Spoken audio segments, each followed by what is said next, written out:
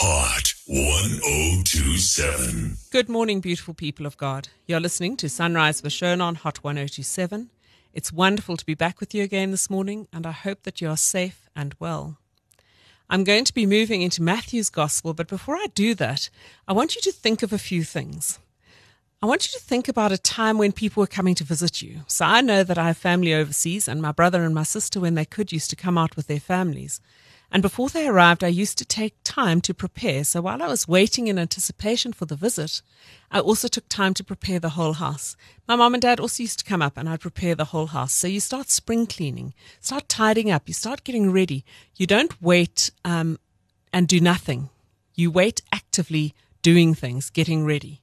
It's the same when you're expecting a child. We don't sit and wait and, oh my word, when the child pops out, we say, wow, that's amazing. Now what are we going to do? We have nothing for this child. We prepare for the child before the child is born. And I also find the same with the sunrises. One of the things I love to do is to watch the sunrise. And I need to wake up early. I need to have everything ready so that I'm not distracted. And the part I love about the sunrise is actually before the sun rises. So how the sky starts changing color and the different hues and the pinks and the blues and so on. I find it absolutely magnificent and energizing to watch the sunrise. But I have to make sure that I don't get distracted and go off and do something else. So when I read this message to you from Matthew's Gospel, I want you to keep all of that in mind. So here we're reading from Matthew chapter 24. Therefore, says Jesus, keep watch, for you do not know what day the Lord will come. But understand this, if the owner of the house had known at what time in the night the thief would come, he would have kept watch and not let his house be broken into. So you also must be ready, because the Son of Man will come at an hour when you do not expect him. Who then is the faithful and wise servant whom the master has put in charge of the servants in his household to give them food at the proper time? It will be good for that servant whose master finds him doing so when his master returns. Truly, I tell you, his master will put him in charge of all his possessions. But suppose that servant is wicked and says to himself, my master is staying away a long time, and he begins to beat his fellow servants and eat and drink with drunkards. The master of that servant will come on a day when he does not expect him, and an hour that he is not aware of. He will cut him to pieces and assign him a place with hypocrites, where there will be crying and gnashing of teeth. And then another parable follows after that, or another teaching, if you like, of the 10 virgins. I think it's one we all know well, where only 5 of them take oil for their lamps. So half are wise and half are foolish. And again, the message Jesus is given is keep watch. Now, as I said, this keeping watch is not an inactive activity. It's something that we actually need to do. So today, I really want us to look at this keeping watch. Being ready for the parousia, as it's called, for the second coming. It's a fancy word for the coming of the Lord Jesus. And as I've said in Matthew's Gospel, these 2 parables make this point. Jesus is making a point that we need to be ready and waiting at any time, because we do not know the hour or the day. I'm going to unpack this just now. Hot 1027. Good morning. If you've just joined me, it's wonderful to be with you. I'm looking at Matthew chapter 24, where Jesus warns his disciples that they need to be ready for the parousia and they need to keep watch. They need to be awake, the second coming of Jesus. And I feel it would be helpful to quickly place the reading in context by looking at the whole of Matthew's Gospel. So Matthew's Gospel can be divided into 5 rough parts. It's all different parts of Jesus' journey. The first part, the proclamation of the kingdom, includes Jesus' birth. The second part is his ministry and mission in Galilee, and it includes 9 miracles. You see healings, calming of storms, and exorcism. Part 3, Jesus questions the opposition in response to the attack on him and his disciples, criticizing him for things such as picking grain on the Sabbath. Part 4 is Christology and ecclesiology. Jesus rejected at Nazareth, feeding the 5,000, walking on water, the Pharisees questioning Jesus, and so on. And finally, part 5, which is where we pick up today, Jesus' journey to and ministry in Jerusalem. And I feel that the whole thing doesn't make sense unless we look at it within the context of the whole of Matthew's Gospel. So here is my question. Jesus is still present. Why is he talking about the second coming when he's still present with them? It didn't really make sense to me. And what does it mean for us to keep watch? So let's look at the first one. Why would Jesus talk about the second coming while he's still present?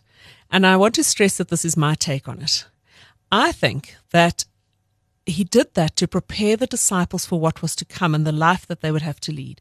So he was preparing them because he already knew what was coming. We all know that when he's crucified, in that moment, and it's understandable, the disciples don't remember anything he said. But later, when they minister post the ascension, the things that Jesus had said to them would have begun to make sense, especially when he did not return in the form they expected in their lifetime. And I'm saying the form they expected because they expected a bodily return within their lifetime, or at least within 2 generations. And that doesn't happen. I know, and you know, that Jesus is present already, not in the fullness of the kingdom as we're expecting in the second coming, but Jesus is present with all of us. After all, Jesus said, I will never leave you nor forsake you, I will be with you always. So Jesus is present, but not in the bodily form they expected. So post the ascension, we know that many people thought the end of the world was close at hand and Jesus would return soon. Even now, people are predicting that this is the beginning of the end, this pandemic. And as I said, the truth is that Jesus still lives in our midst. Let's not forget Jesus' words, I'm with you always till the end of time. He's already on our side in the struggles of this life. So while the fullness may not have been attained, the kingdom is already here.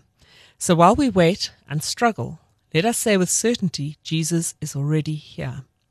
And let's not forget that. Let's not lose sight of that when we are really battling with things in this world. And so today, that's the first answer I want to give to that question. Why would Jesus talk about it? Was that he was warning his disciples of what was to come and preparing them for what was to come. But we also need to remember that Jesus is already present with us. Hot 1027. We've been looking at Matthew chapter 24, and Jesus warning the disciples and us that we should be ready for the second coming at any time. So how then should we wait? So first, as I said right in the beginning, for me, I think the point to make is that we shouldn't be doing nothing while we're waiting. The servant was expected to continue working diligently and carrying out his duties as a leader of other servants. The message to us, I think, is that we need to do our work diligently while we wait and not grow tired and not veer off the path. With all that is happening in the world, it would be understandable and easy to veer off the path, lose hope, lose faith perhaps, get tired, and maybe even give up. That this time, more than ever, while we're in these struggles, I believe we have to wake up and be powerfully present in our communities and keep going, knowing that God is present. God does already know it all. God will guide us through this, and God is a God of love. I was speaking to my congregation on Sunday, and I shared that during the service, I felt God challenging me and saying, stand up and be counted. Increase your spiritual warfare prayers. And I don't know why I haven't done that. Don't hide away and wait for this to pass. Be active.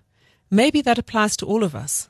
I remember Headmistress saying that in order for bad to flourish, all that is required is for good people to do nothing. And I somehow feel, maybe I'm wrong, that we've been flattened, silenced, inhibited, squashed perhaps by this pandemic, more than just by the lockdown rules. I'm not saying we should throw caution to the wind, race out, meet thousands of people, but all of us can pray. We can pray all the time. We can pray unceasingly. We can all contribute towards those less fortunate than ourselves. We can call the lonely, the bereaved, phone them, check on them.